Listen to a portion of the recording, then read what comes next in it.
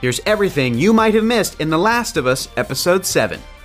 Welcome back to Nerdist News. I'm Hector Navarro, and I'm here to tell you to climb into the backseat because we're going to the mall! The 7th episode of The Last of Us premiered this weekend, and this one might be the saddest one yet. I know I keep on saying this every single week, but this time I mean it. Until I see the next episode on Sunday, most likely. This episode, titled Left Behind, covers events explored in the Last of Us games expansion, as well as comic books, and we're going to break down all of what happened, along with all the references to the world of the game in just a second, because we want to give you a spoiler warning right now if you haven't had a chance to catch up. Watch the episode, then have a good cry, then come back to us to watch this breakdown. Turn right, open the door, tell me when you're there. Go. Fine. If you'll remember, the previous episode ended with Joel in a bad place, and we're not just talking about Colorado. Oh, we're talking about getting stabbed through the gut by a baseball bat. And with the previews for this episode written by the game's creator, Neil Druckmann, revealing that it would be a flashback, we thought we might have to wait a whole extra week to see what happens to Joel, similar to how you played as Ellie for a while in the game before learning Joel's fate. But instead, the episode is bookended with Ellie trying to save Joel's life after dragging him to an abandoned house as Joel fades fast from blood loss. He tries to tell her to leave him, and as she turns the doorknob, we're in flashback land. Which makes sense because this bookended approach is also what players see when they fire up the downloadable content Left Behind. In that, the story is also right at the point where Joel is injured and Ellie has to decide to help him, while we also get flashbacks to Ellie's past. In fact, much of this episode is lifted from that DLC. Back to the show, we've been hearing how bad Fedra schools are, and we finally get to see it. Ellie gets bullied and gets into fights now that her friend isn't there to protect her. And after she sends Bethany to the infirmary, she gets a talking to from Fedra Captain Kwong. It's effective, and Ellie even seems to want to become a Fedra officer. This is inspired by the events in the American Dreams tie-in comic, which was a 4-issue series by Dark Horse Comics that actually showed Ellie arriving at the Fedra school where she met Riley. Captain Kwong's keys also have the Naughty Dog logo on them, and hey, they made the game! Also, Ellie's Walkman is the quintessential Sony product, who, of course, also is behind the PlayStation. Synergy! Corporate synergy! Ellie's room shows some of the interests we've learned about her. She has lots of posters to do with space, rockets, plus the films Red Planet and Inner Space. Her knife is perched next to, no pun intended's first volume, This Oughter Be Good, by Will Livingston. We even see her read an issue of Savage Starlight. She also has a Mortal Kombat 2 poster in her room, and we'll later learn why she geeked out about the game so much back in Episode 3. Ellie's knife in the American Dreams comic was actually given to her by Marlene. Marlene reveals the knife belonged to Ellie's mother, and that Ellie's mom is the reason Ellie was in the Fedra school. Marlene took Ellie there for her to be safe. Back in the show, Ellie's music collection contains Etta James and a-ha, and 80s music in general is going to be a theme this episode. But when Ellie's friend and roommate, Riley, scares Ellie by sneaking back into the room, we get some more info. Riley's been missing for 3 weeks. Ellie thought she was dead, but in reality, Riley's joined the Fireflies. Oh, f*** you. Then Riley wants to bring Ellie out for a few hours for the best night of her life. How are you going to say no to that? This better be good. It's interesting to see their differing points of view. Ellie has been convinced that Fedra is keeping society together, while Riley is convinced that the Fireflies can bring things back to the way they were. What side are you on? There's only one right choice. Don't pick fascists. After they're almost caught during their escape, we learn that Ellie got the scar on her eyebrow from the 7-Eleven situation. Me too, relatable. Riley also imparts the first of several important lessons that have shaped Ellie, that she can pick and choose which fights are important instead of fighting everything and everyone. After climbing 7 floors in a building, the pair come across a dead body. It's a bit of a fake out, having appeared there and then falling through the floor. It's even possible he got those drugs from Joel. I need the bag back. They also snag a bottle of the good stuff from the corpse. It's great. Yep. So gross. Then Ellie asks if this is the first dead body Riley has seen, and Riley responds with, "My parents," which Ellie knew but apologizes for forgetting. In the American Dreams comic, Riley actually describes what happened to her folks. Her dad turned and killed her mom, and Riley had to kill her dad. So this may also be what happened to the show's version of Riley, but we don't know for sure. In the game, the duo get alcohol from their friend Winston's tent after his death.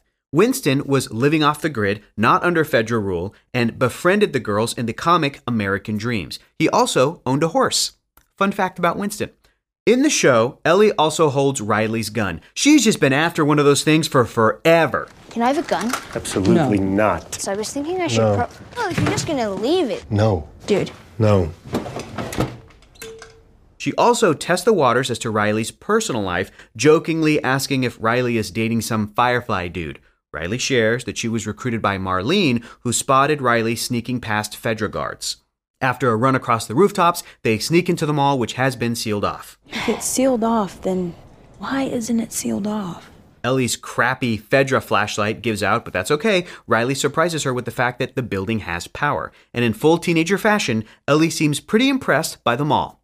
Riley wants to show Ellie the 4 wonders of the mall. 5, once you add the electric stairs. No way. Electric stairs? And a-ha's Take On Me plays, which, despite its upbeat nature, foretells danger, being an 80s tune. What's 80s? At the movie theater, there's a poster for Dawn of the Wolf Part 2. This fictional movie pops up in Sarah's room as a poster as well, and it's also just scattered around the game. Ellie's besotted with her friend, and it's so heartbreaking to watch the crush develop over the episode, knowing how it will end. She even passes a Things Remembered store because, hey, this whole episode is about Ellie remembering something that will inform how she treats Joel at the end of this episode in the present. The next wonder of them all is the carousel, another beautiful scene lifted from the game, with the carousel's music being a version of The Cure's 1987 hit, Just Like Heaven, to really underscore the joy and danger of the scene. What's 80s? Ellie tries to convince Riley to come back and that maybe they can make things better from inside Fedra. Riley reveals that Captain Kwong gave her sewage detail, so it's no wonder she ran away. Joel also accepted sewage detail in the first episode, so maybe Riley would have met Joel had she accepted the sewage duty. Sewage duty. From there, it's on to another wonder, the photo booth. Riley came prepared with a $5 bill. Ellie gets to keep the photo. In the game, this moment is actually a really cute minigame where you can choose which pose to take with Riley, along with photo themes like cool, friends, or love. Oh. The next wonder is Raja's Arcade, which they also go to in the game. This is the most beautiful thing I've ever seen. The place is lit with a blue, purple, and pink gradient that is colloquially known as bisexual lighting, since it mirrors the colors on the Bi Pride flag, further cementing the queer themes of the episode. This is still before Ellie's first ride in a car, so we see her geek out pretending to drive a Daytona USA arcade cabinet. Riley and Ellie finally get to play Mortal Kombat 2. Oh, wait, how do I play? Smash the buttons. And we see the fatality that Ellie brings up in episode 3. And then she swallows you whole and barfs out your bones. In the game, they pretend to play a fictional fighting video game that isn't actually working. There, Riley describes the match to Ellie, accompanied with a button-pressing minigame to pull off imagined combos, and it's very damn cute. But meanwhile, back in the show, trouble is brewing over in the American Doll store, and I'm not talking about their problematic dolls. I'm talking about an infected that has woken up. After Ellie wins a match and they come so close to kissing, Ellie tries to avoid her feelings by saying she's got to get home. Riley doesn't want the night to end, and she got Ellie a gift. Is it tacos?